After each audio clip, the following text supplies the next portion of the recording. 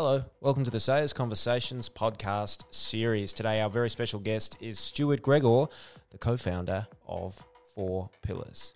Enjoy. Welcome to the Sayers Conversation. I'm really excited, genuinely excited, to be talking to Stuart Gregor. Gregor. I'm happy with either. Gregor. My family don't even know. Right, Gregor. Correct. Gregor. Go Mobile, right? It sounds like a high school football chant. It does, right? So Stuart, of course, well, he's most famous these days because he's the founder of 4 Pillars Gin, which is one of the great Australian business success stories, recent success stories. In fact, probably goes down in history as one of the great stories, so we'll talk about that.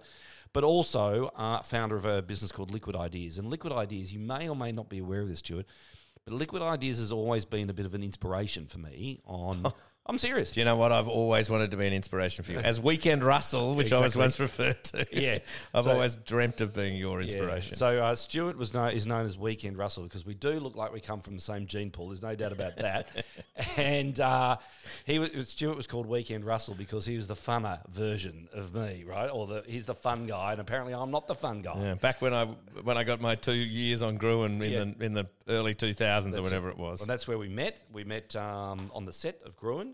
And then, of course, have become mates as a result. And I'm really thrilled that you're here, Stu. Well, it's very good to be here, mate. Thank you for having me. So we want to talk about business, right? This is the purpose of the Sayers Conversation is to talk to people that are successful, talk to them about what they've done well, what they'd wish they'd done otherwise. You know, we're going to attempt to give people some lessons, I suppose, without being too highfalutin about it. Like, stuff that you know to be true. Yep. Stuff that's worked for you that people might go, oh, that might work for me. Yep. So Liquid Ideas is 20 years old? 23 years old. So we started that on the 1st of February 2000. Okay. Out of a house in Footscray. Okay. So now prior to Liquid Ideas, we'll come on to what Liquid Ideas is in a sec. Yeah. Prior to that, what did you do? I was a journo. So when I left high school, I really wanted to be in the media. I mean, honestly, I probably wanted to play for the Wallabies, let's be honest, or for the Australian cricket team. And I was an okay schoolboy sportsman, but I was never going to make either of those. So I thought, being a reporter, a sports reporter, I always loved the media, a bit like you, right? I just had a love of knowing what's going on, a sense of curiosity. I always wanted to be involved and engaged in whatever the hell was going on in the world. And for me, as a teenage boy, it was always sport. Right, got it. And so I went to News Limited, got a cadetship, disappointed my parents from going to a fancy school and ending up not going to university. And I got a copy boy job and a cadetship. And then I did the backpack thing, and I went over and I started working in pubs in London and, backpacking around Europe and all that sort of stuff. And I discovered wine. I knew having early. I knew having 4 or 5 years at News Corp that I was a reasonable that I could drink. The capacity, And then I thought I discovered wine in France, and actually, as you do, you get a French girlfriend. I went to university. Shut up. I went to university in France for a while, right, to learn French as a foreign language student because I thought I might want to be a chef. Yeah, nice. I can see you doing that. No, it's too hard. Okay. Relentless. It's the world's worst job. The reason every chef wants to be a TV star is because they don't want to be a chef. Cooking in a kitchen is a fucking disastrously hard job, right? It is so hard and so relentless and so boring and so hot. Yeah. Like actually hot. But you do get to yell at people. I know, but I mean, but if that's, I mean, without wanting to psychoanalyze you, I mean, just yelling at people is not necessarily a fulfilling job. It may have been in the 70s or 80s, but so, but I remember I met this guy when I was living in this place. It was like a cooking school in Burgundy, and I met the wine guy.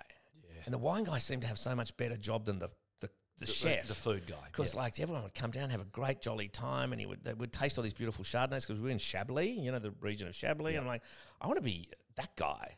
Yeah. So I came back and went to the University of Adelaide, well, actually Roseworthy College, which is now part of the University of Adelaide, and studied wine. And I kind of used my journalism background and my wine knowledge at the time and got lucky to get a job here in Melbourne to do PR for a big wine business, Mildara Blass, which had just at the time been bought by Foster's. Yeah, wonderful. Like in the late 90s. Yeah, and so when I think about you and the wine business and journalism, of course, it's about storytelling. and sort of the people that my observation, tell me if this is right, but my observation of people that do well in the wine world is they have got a great turn of phrase. They're great storytellers. I'm not even sure it's just the wine world, because if we were to talk about truth in business here, and certainly in the world of business that I've been involved in, which has been essentially built around hospitality, right? Booze mainly, but also sort of food and travel and all that sort of stuff. But I think storytelling is what differentiates you from everyone else, right? So most Australian winemakers make good wine. Right? Whether they're in Gippsland or whether they're in Margaret River or Coonawarra or wherever else. There's not many people who are making bad wine. There are not many people who make average gin. But it's your ability to build a story around it. And by building a story is where you build bias, and bias is where you build brand, and brand is where you make money and where you can build a proper, substantial, long-term business. So let's go to the end then. Storytelling. What makes great storytellers in the world of business? I don't know. You know, I feel like because have you got a formula? No, I don't think anyone has a formula. It's like saying, does a novelist have a formula? Like, does a great writer? Some of them would. Some of them would, but I'm not. I would attest that potentially the great ones don't. Right? The great ones might start with a kernel of an idea, and be able to build it into a beautiful narrative, a great story. Yep. And I always loved storytelling. Like I loved reading, I loved writing, and I loved speaking. Yeah. Right. And so I just loved great stories, whether it was Dickens or whether it was Trent Dalton, whatever, and everything in between. Chappell, right? Chappelly. Ian Chappell. Yeah. Did he write a book? Chappelly? He did, didn't he? I don't. Yeah.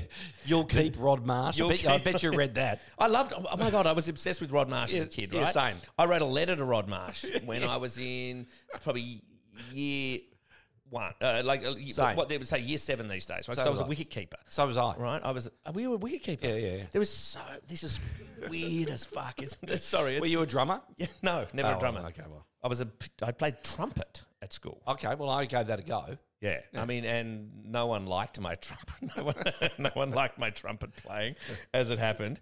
But I love wicket keeping. I wrote Rod Marsh a letter when I was in year 5, year 6 and he wrote back.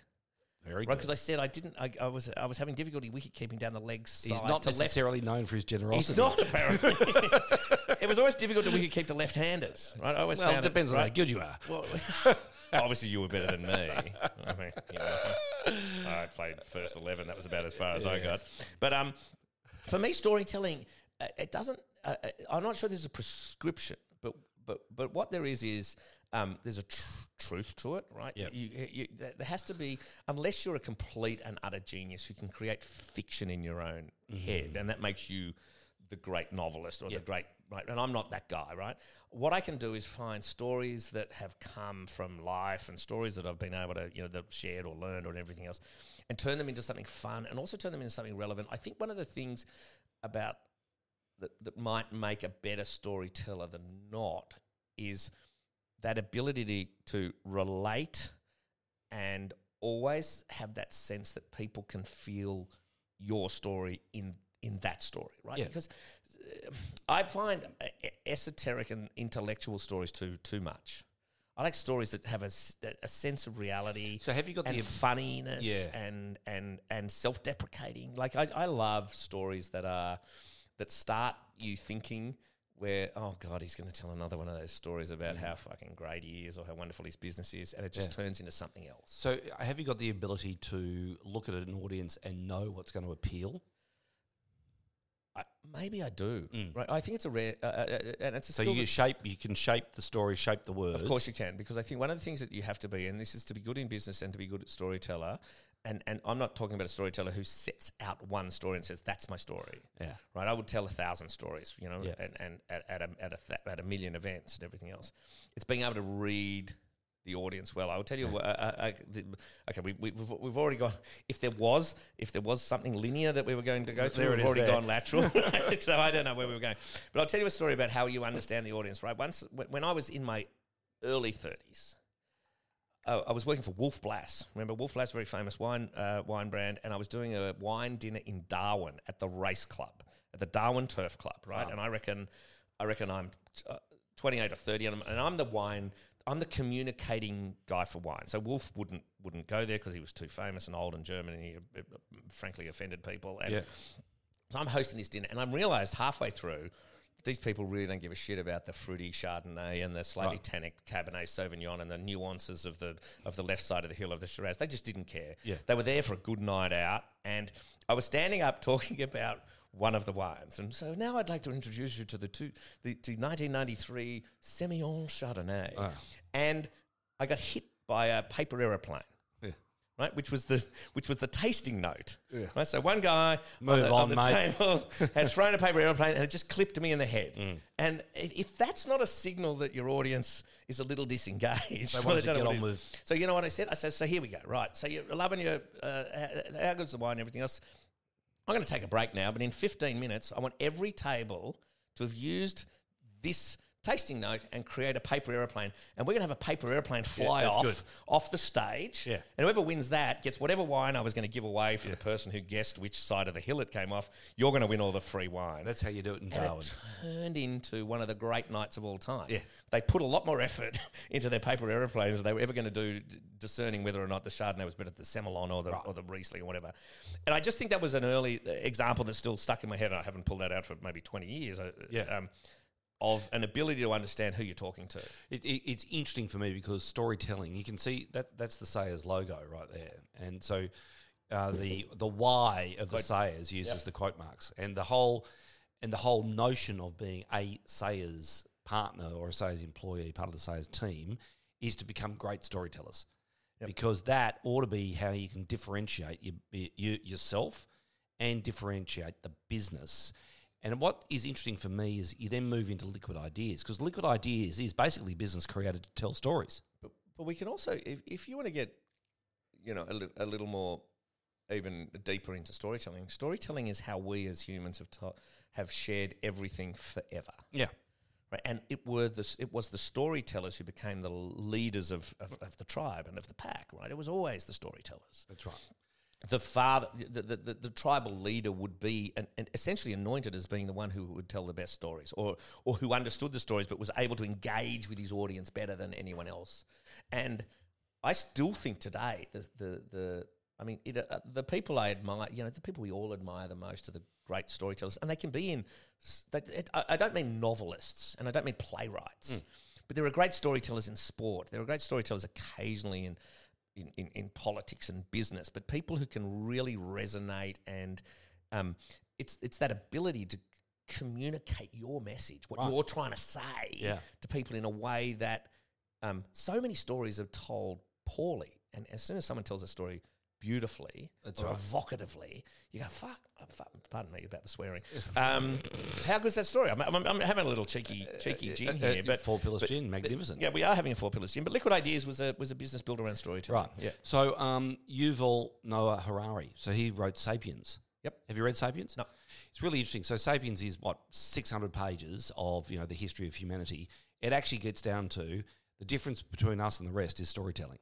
Right. So when you read that book, I certainly left that book thinking, well, okay, what are brands about? Brands are ultimately that skill, that skill to create pictures in people's brains about something which is, one wine is another wine, really, right? So to create the picture. So Liquid Ideas, am I right in thinking that the idea from the very beginning was to sort of put theatre around booze? Yep, and more specifically around wine, right? We hadn't even really thought about spirits or beer at that stage. Okay. But because I'd learned a bit about wine, all I wanted to do is tell stories about winemakers, because they were often good craftsmen, and they were often good men and women of the land, right? A lot of them were farmers who then grew grapes, made something, stuck it in a bottle, and then just thought, well, that's it. So I'm done. And our job was to tell the story of what they did and why their story is better than other people's stories, and then try to help them sell it. Okay, so day one of Liquid Ideas was a PR firm for wine? Correct. Well, day one of Liquid Ideas, I didn't turn up because I'd been to the Chemical Brothers at the Metro on Burke Street. So day two. And my former business partner has never forgiven me. Where is he?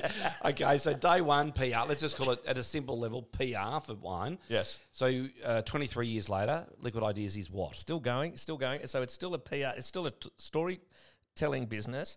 It does wine, it does booze. I mean, it does some of the big alcohol business. It does Canadian Club and 196, some of the really big brands that are really growing and going fantastically well in Australia at the moment.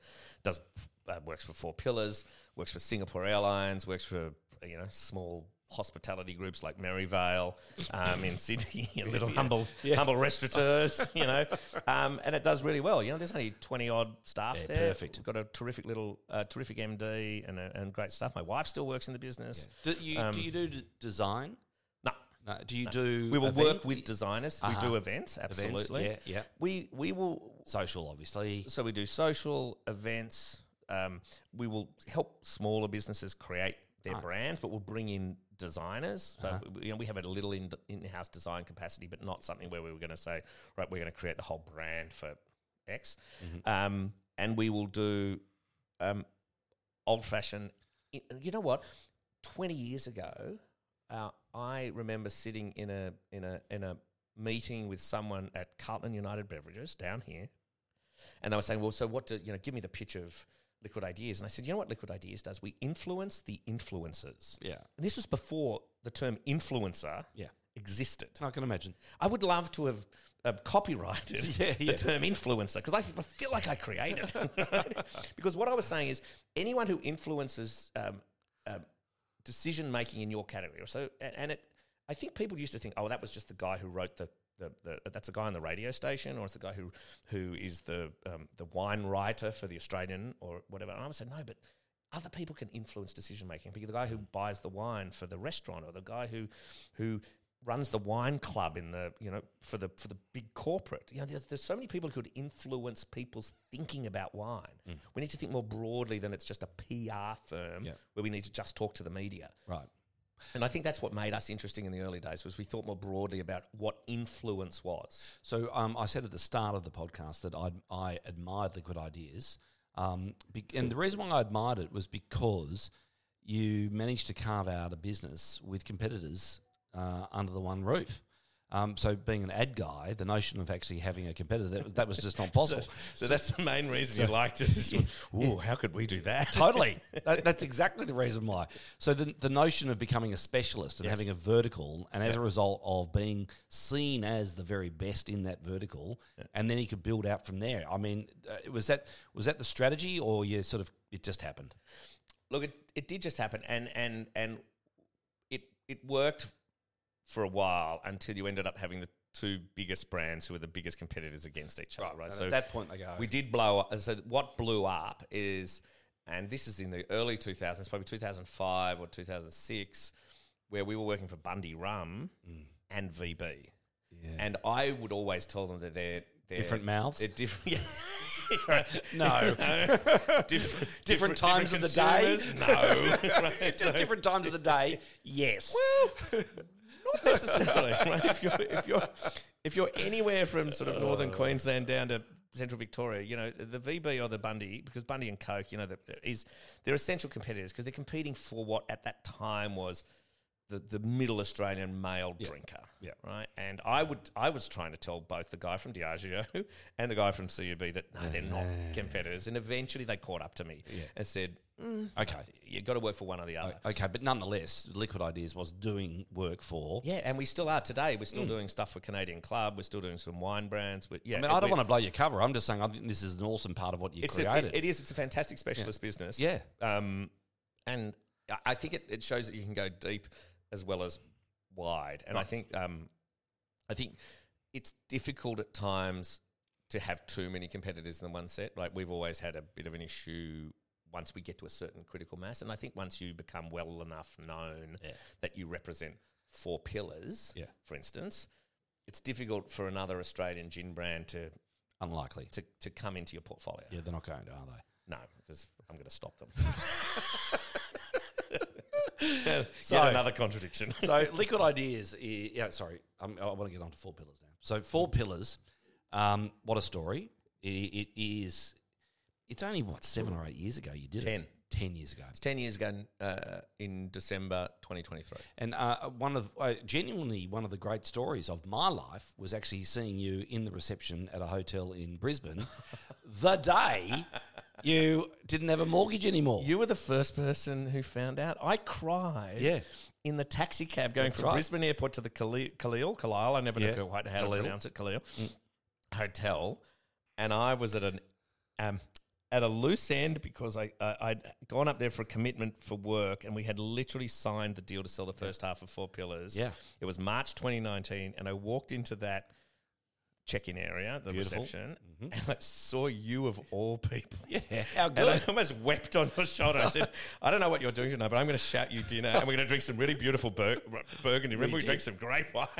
Yeah. And I'm going to shout. And then through the course of the dinner, I was able to say, don't tell anyone, but this is what's happened. Yeah. And it was a beautiful night. I was thrilled for you because you did it far. You did it very quickly. I mean, I think that was 6 years ago. Yeah. I mean, to go from zero and the listeners that haven't been to Hillsville to see what is there now. Yeah, it's pretty good. That site is just, again, in 10 years, the speed with which you did it is quite incredible. So what do you put it down to? I think, it starts with ambition. I think we didn't start thinking that we just want to make a nice little craft Aussie gin brand. We started thinking, how are we going to make the world's best gin from Australia? Right? And that's a fairly big, you talk about big, hairy goals or whatever those things are, boat bags or whatever they talk about in consulting world. Marketing, consulting, big, hairy, ambitious goals or whatever they're called. I've never said it, ever. Never. Good, nor should you. I don't even know what it is, but there's an acronym there, right? But so, and I remember Cameron and I, who was my co-founder, and he's a very ambitious and driven and smart guy, and he and I started talking about what could we do with gin, right? Why couldn't Australia make the world's best gin? And then we had a third founder, a guy called Matt Jones, who'd come out of New York at the time. Yes. Right? So he was working for Jack Morton in New York, which most people don't know what Jack Morton is, but a massive business that does a lot of experiential stuff and a lot of activation, and like for huge businesses, like for Ford and for Samsung, and so he knew, and he'd come from like a political background, so he had a different way of thinking about things as well. And we were very lucky that. So what I put it down to is the fact that the three founders all had sort of explicit skills that they were really strong at, but they were exactly what you needed. You needed someone who was able to make really good booze. Right, that's Mackenzie. Right? That's Mackenzie, right? Yep. And we didn't know at the time that he was going to end up being as he is today, which is probably the world's best gin distiller. Yeah, right. Didn't expect that. But if you look now, because in hindsight, with retrospect, everyone is wise, right? One of the things about distilling is complete and utter discipline, right? The ability to get up every day and make that gin every bit as good as yesterday's gin, and precision and precise, and never miss a session, right? And he was an Olympic athlete. Yeah. Right? And one of the things that I, in hindsight, think about him is his ability to do things perfectly every time, and focus was incredible. Yep. And Matt was this digital guru brainiac way before digital guru brainiacs were a thing. Got it. Right? And he was talking to us about crowdfunding. Right, he was modern media before. He was modern media before it even existed, because he worked in New York for funky agents and everything else. And my job was storytelling and connections, right? And I knew enough people in everywhere from the media to the booze trade to the hoteliers. So your network was the asset. I was a network guy. So the network plus the ability to tell the story. Engage. Just people. So Four Pillars, the name, where's that from? Doesn't come from anything. It was a drinking game. I mean, we retrofitted all sorts of things around Four Pillars, but it was a drinking game that Cameron and I used to play just down here in Melbourne, actually, just down by Fed Square. The Four Pillars of Humanity, which we don't need to talk about now. And the bottle itself, there's nothing proprietary about the bottle.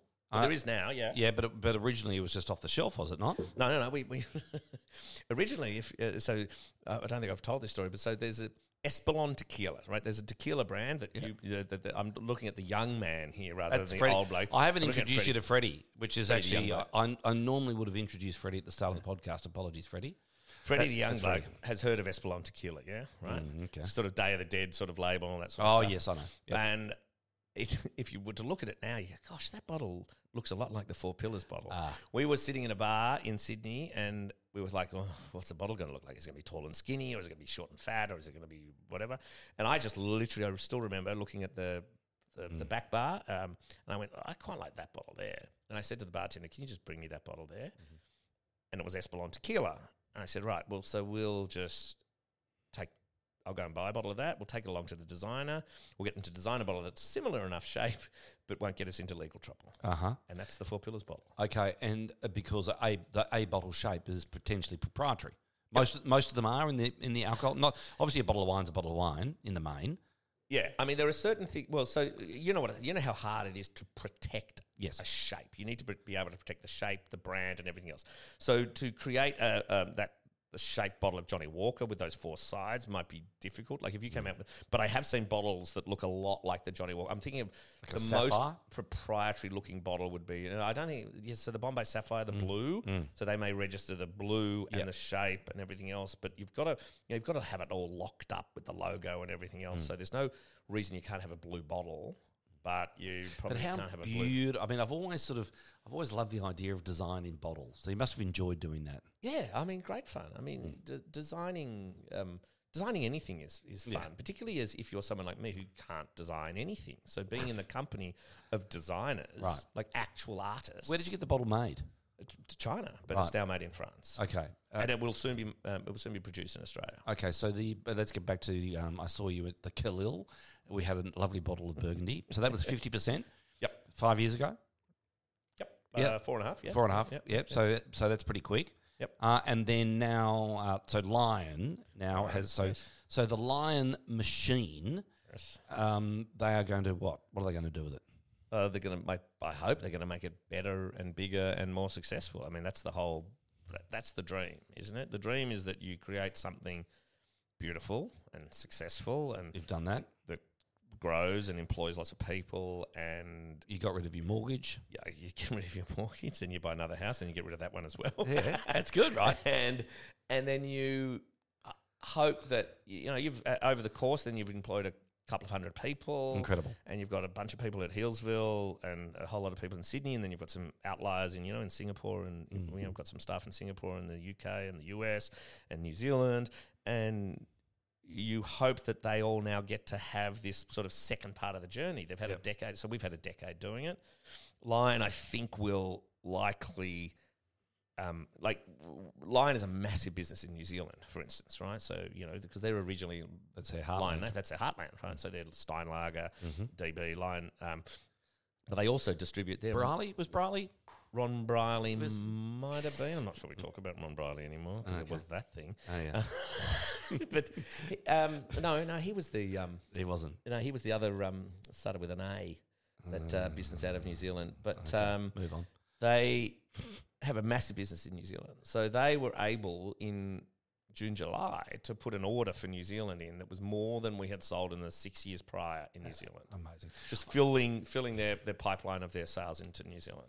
Some years ago now, at least, probably 20 years ago, I was speaking to the fabulous businessman Victor Smorgan. Yep. And he was probably well into his 80s by now. And he said to me, do you know why you started a business, Russell? Russell, do you know why you started a business? No, Victor, why? He said, to sell it.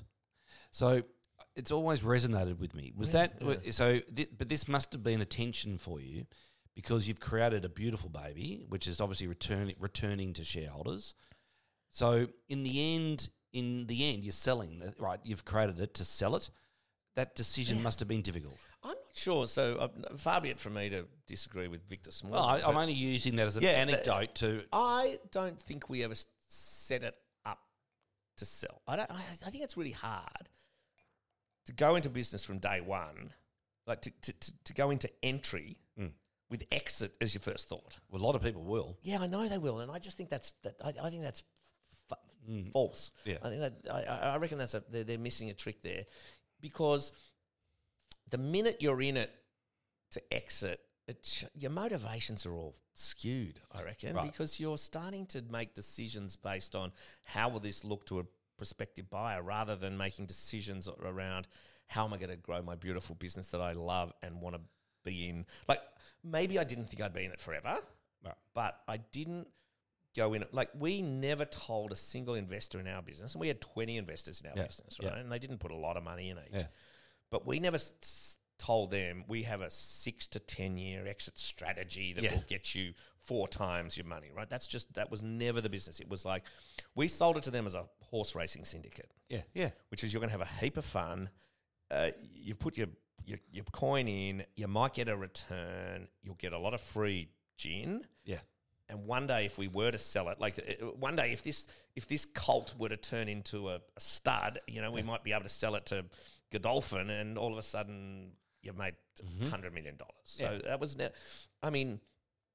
I find, and I see a lot of young guys and girls, young people who are obsessed with their exit strategy before they've even started building their business. Yep, I agree. And I reckon that's fucked up, frankly. So the other thing which I again observing, you weren't shy at it's like 2 old grey bearded blokes talking about the wisdom. You weren't shy though failings of the youth at investing, at putting the money back into the thing. Yeah. So capital investment was like it felt like almost from day one. It was. I mean, we were never going to give anyone a return or a dividend unless we sold it, right? So because you just have to, as any small business owner will know, you just have to continually reinvest in the business. And the reason we sold that first half relatively quickly is because we wanted to build Healesville, and that was going to cost. That's a multi-million dollar development that we were going to struggle to fund ourselves without either selling a whole lot more shares to people, diluting everyone's value in the business. So the easiest option was to say, we'll sell 50% to a business like Lion, take a big chunk of money from them, give some money back to all of our investors and founders, but also take, let's call it $5 million as just a number, and put that straight into developing Healesville. Yeah, because we knew if we were going to have if I've just come back from Ireland, right, literally 2 weeks ago. If you're going to build, I reckon, a great world-class drinks business, you have to have a great home, right? I just went to Guinness, I just went to Jamison, and I went to Teeling. Yeah, right? all glorious. But the experience, the experience that you get there, the smell, Guinness is mind-blowing. Yeah, it is. They have 1.7 million visitors a year. Jeez. Right? I spoke to the guy who now runs Lion in Australia used to run Guinness in Ireland. Guinness in Ireland, like Guinness in that square mile around St. James, where that is the 7th biggest market for Guinness in the world. If it were a nation, it would be bigger than Australia. It would be bigger than Australia. Right? Yeah. And that's just the square mile around where the distillery is. But the experience, the storytelling. Yeah. Their creativity over 100 years, really. But even Teeling, right, which is only a distillery that's been that's younger than Four Pillars, right, which is a little Irish whiskey distillery right in the heart of the of Dublin. Their storytelling was just so brilliant, right? And they had great. They had sort of street art murals on the wall. They had great storytelling about how their whiskey matures. Like, we could learn a lot of lessons about that because it really builds that emotional connection to a brand that builds bias. Yep. They're also unbelievable at merch, the Irish, I've decided. Yeah, they are. Guinness? Yeah, mate. Guinness merch is out of this world. Well, the thing about, let's say... If you're willing to wear a brand on your chest... Yeah, that's right. That's when you love a brand. Yeah. The craft of the merch, but the craft of their creativity is just next level. And the Irish are... And so even Jamison, which is owned by Pernod Ricard, so it's owned by the French, but Jamison, in Bow Street, and they own a lot of the Irish distilling business now, the French. Even their storytelling is fantastic. So if I think about Guinness, one of the underlying pillars, in a brand sense, is the notion of it's worth the wait. Yeah, which is really clever, obviously, on lots of levels. So I'm just thinking, but most people don't even like Guinness. Right, that's the thing. It's not even. It was like in the old days, you got to force yourself to whatever. And you definitely when I was living in the UK, I forced myself to become a Guinness drinker. I know, but what sort of level of as a brand owner? What sort of incredible brand do you have where you want to participate? Where everyone wants to be? They don't like. It's beautiful to create a drink like a ready to drink something with ginger beer and vodka in it, and everyone goes, "Oh my god, it's delicious!" Right, straight away. Yeah. Guinness is a hard slog to get to like Guinness. Yeah, you got to do a lot of practice. And it's on its own. Like there aren't other Guinnesses. No. It's also, I think it's something that is, something about it is it does contribute to a different drinking culture. Yep. So the idea that you and I might go to a pub and have a pint of Guinness, and we actually might spend an hour over that pint. Over that pint. Well, the first 45 minutes is waiting for the Guinness to come. That's true. But it's worth the wait. Right, there we go. But I think that there's something interesting about that, different cultures and different drinking habits. And one of the other things I love about Guinness, right? So, Guinness is one of its iconic images is the toucan. Yeah. It's the toucan, which is the bird. No, I have it in my mind. Which is the bird that is indigenous to like Central America. Yeah. Right? It has no relevance. Madagascar or something. Yeah, it has no relevance to Guinness whatsoever. No, but someone somewhere just thought, right, the Guinness is going to be the toucan. Yeah. Right? And I thought it might be a funny play on words. Yes, I thought it was a play on words and had nothing to do with the play on words. It was way before cans were even a thing. Yeah. And I'm like, Remember that? Brilliant. Remember that innovation? The little widget. The widget. That was always called a widget. Yeah, the nitrogen bomb at the bottom. The little bulb in the bottom. Wasn't that genius? Yeah. I mean, they have never stopped innovating, even though they only have one product. Yeah. Well, your innovation, of course, was from the beginning, where like it's seemingly year one of Four Pillars. Of course, you're traveling beautifully, but you're straight into innovation. Was again my impression. Yeah. Right, and so. Was that because you wanted more stories to tell? I think you needed two things, right? So I think to run parallel with all your stories to tell has to be product to drink, right? Because at the end of the day, you can't just default across the storytelling. You still have to be able to produce great products all the time. And so one of the things that we realised, one of the things that we started thinking right from the beginning is that not everyone likes gin, right? And in fact, not a lot of people like gin. Yep. And in fact, when we started, most people thought gin was something that their mum drank. It's not a big Australian drink. It was beef. If you go back 10 years ago. Yeah, correct. Or 15 years ago, right? So 10 years ago when we started, gin was not really a thing. So we said, right, we need more than one gin, right? Because let's say a group of four driving up the Maroondah Highway to Hillsville, one or potentially two of them are not going to like gin. So they may not choose to come and visit us. They'll go, we'll go to the winery instead. Right, but they go, no, we'll go to the gin distillery because I love gin, and the driver or the other guy goes, gin's not for me. Right. But what if we have a gin that's matured in oak barrels that tastes a bit like whiskey, right? And so we can say to that guy, right, okay, you don't like gin. What about this gin that's matured in wine barrels from the Yarra Valley, especially for you? And his eyes light up. And he's like, I never thought I liked Shiraz. Gin before. What about the gin? The bloody Shiraz gin. How right? good was the Shiraz? So the bloody Shiraz gin was probably the innovation that exploded Four Pillars. Right, I get it. Yep. Which is Cameron's idea that came out of a combination of old theft. It's called passing off. The great Australian tradition of stealing someone else's thing. We were making the gin in a winery, right? And a mate at Rob Dolan's winery, and he had a little bit of leftover Shiraz, and we went, what would happen if we poured gin all over the Shiraz? Yeah. Right? We could make like a liqueur-y type gin. It could be purple. You could stick it in a bottle and you could sell it. Yeah, and all of a sudden now we would sell 500,000 bottles of it a year. Right? And it was loosely based on a thing called sloe gin, which the English used to make, which we didn't like because it was too sweet, and we're like, and sloe berries. We don't grow sloe berries, so we're like, we could make a Shiraz gin. But this is all Cameron's genius, not mine, right? I mean, I'll take as much. I'll take as much credit for it as I can. But it was my wife who actually came up with the name, and I think the name Bloody Shiraz Gin also resonated as such a quintessentially Australian name, right? And that was because I was trying to come up with a fancy, because I'm a bit of a wine wanker, and I was trying to come up with a fancy wine name, and we were talking about Sanya. So when you bleed the colour out of a grape to make like a rosé, they call it in French, they call it Sangnier, to bleed. And Sangiovese, right, which is the great variety of Florence and Tuscany, is the blood of Jesus, Sangiovese. So you wanted to call it? I had blood in my mind, right? Bleeding blood. And my wife just walked past me without me understanding the references about bleeding. And she's like, fuck, it's just a bloody Shiraz gin. That is genius. Yeah. And I think the name helped us because it was a little bit rude. Yeah, totally. Totally irreverent. Yeah.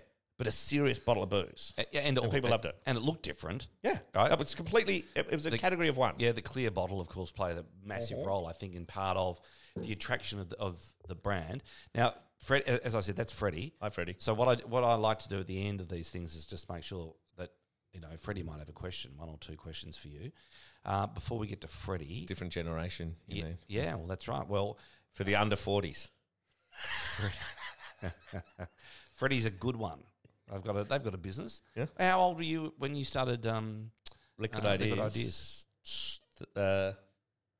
30, 29? Yeah, there we go. Well, he's 25 when he started this thing, probably younger, 24. 22. 22 when they started. See, the precociousness annoys me. I'm not going to lie. yeah. I'm not a fan. Freddie, I forgot what I was going to ask Stuart. Have you got something there? Yeah, I do. When I was researching you earlier today, I saw there was a hot take you were supporting on LinkedIn about the wine industry getting greedy to the exclusion, greedy with their pricing to the exclusion of young people. How good is that? That happened yesterday. So that was a guy that I know exactly the story you're talking about. It was written in America. I thought it was such a good take, and I thought there it is. Did you read the piece? Yeah, I read the piece. So what are some of your predictions as to how the incumbents over the coming sort of 10 years are going to try and recover that? So one of the so let's talk about wine. So wine is where I came from, and wine is one of my true, still great loves. And the wine industry is so infinitely frustrating because it's just still so old-fashioned, and there are still so many sort of mores that exist across wine that make it impregnable to the average person. And there's also a pathological lack of fun in wine, right? Because wine, there was a picture. So this story was written by a guy called David Driscoll, actually, who's an American guy who used to run a bunch of liquor stores on the West Coast and now consults to a whole bunch of distilleries and wineries. And he gets frustrated because wine just wants to do things like wine has always done things. And one of the things when we started Four Pillars is we would think, what would a wine brand do? And we would do exactly the opposite. Right, yeah. Right, because the other thing is that a wine is always the sommelier with the fucking tie and everything. That's one of the reasons why natural wine has become as popular as it is, because it just throws all the wine shit out the window, right? And it does everything as mucky and dirty and random and whack as it can. It's quite interesting. And that's why I love it, right? I don't love all of the wines because I'm an old, white, conservative male who struggles with the volatile acidity and all the weird things in those. But I love their attitude, right? They're punk rock when everyone else is middle of the road, bloody... I think it's interesting is that booze pricing. Beer and pricing. wine has priced itself out of the market. It has, right? Yeah. Freddie, you're making me think about Macca's. If you go back to, I don't know, let's say late 80s, Macca's wasn't doing as well as it had in the past. And then they worked out that the percentage of a burger as a percentage of available income had increased. Yeah. So they created the McValue meal. Yep. Yeah, and obviously the rest is history because they did a brilliant job at reconfiguring the value of Macca's in the consumer's head.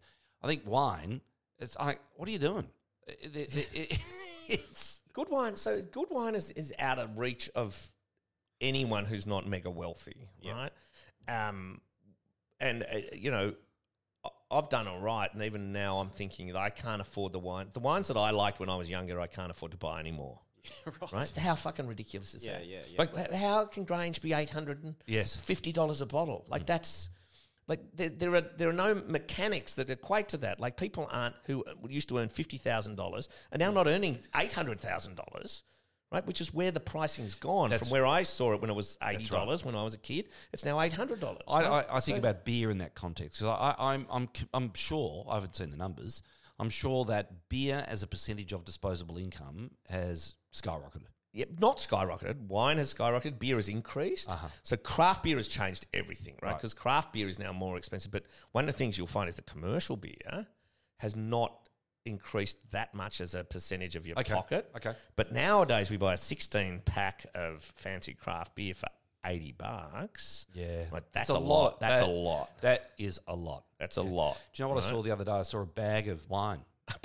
I didn't think that's what you were going to say, but bag of wine are good. Yeah. A bag of wine. And what do you mean? Like like a bladder, Like a goon bag. like in the old days, back into cooler bar. Cask. Yeah, mate, it has never gone away, Russ. I don't know. I haven't- Just because you're living in Hawthorn and you're Melbourne Football Club fans, we've all been drinking goons I forever, haven't mate. seen a cooler bar for a long time. Where do you find your cooler bar? Exactly. Yeah. One of the great ads of all time. Where's wine on television? Hasn't been on television for a long Hasn't time. been on television forever. I Yeah. mean, I hate to say it, Russ, but no one's on television anymore. I know the television advertising is still your thing. It's but fascinating, isn't it? No one's on TV anymore. That's not true that no one's on TV Okay, anymore. so Well, Harvey Norman's on TV. Yeah, and, well, let's ask the retailers how you're going to go Christmas without television, right? They're going to say, not so well, right? I don't know anyone. I don't even watch television anymore.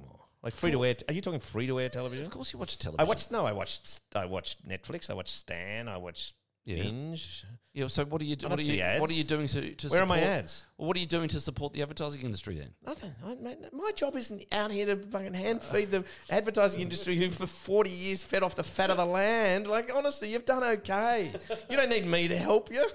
It's been Stuart Gregor. It's been great talking to you. I've loved it. I knew I was going to love it. This has been a Sayers Conversation with Stuart Gregor, one of the founders of the unbelievable success story that is Four Pillars. Congratulations on that. And the fact that Liquid Ideas 24 years later Correct. is still going and going strong, that is a credit to you and your colleagues. Good on you, mate. Thanks for having me, Russ. Thanks, Freddie. Cheers.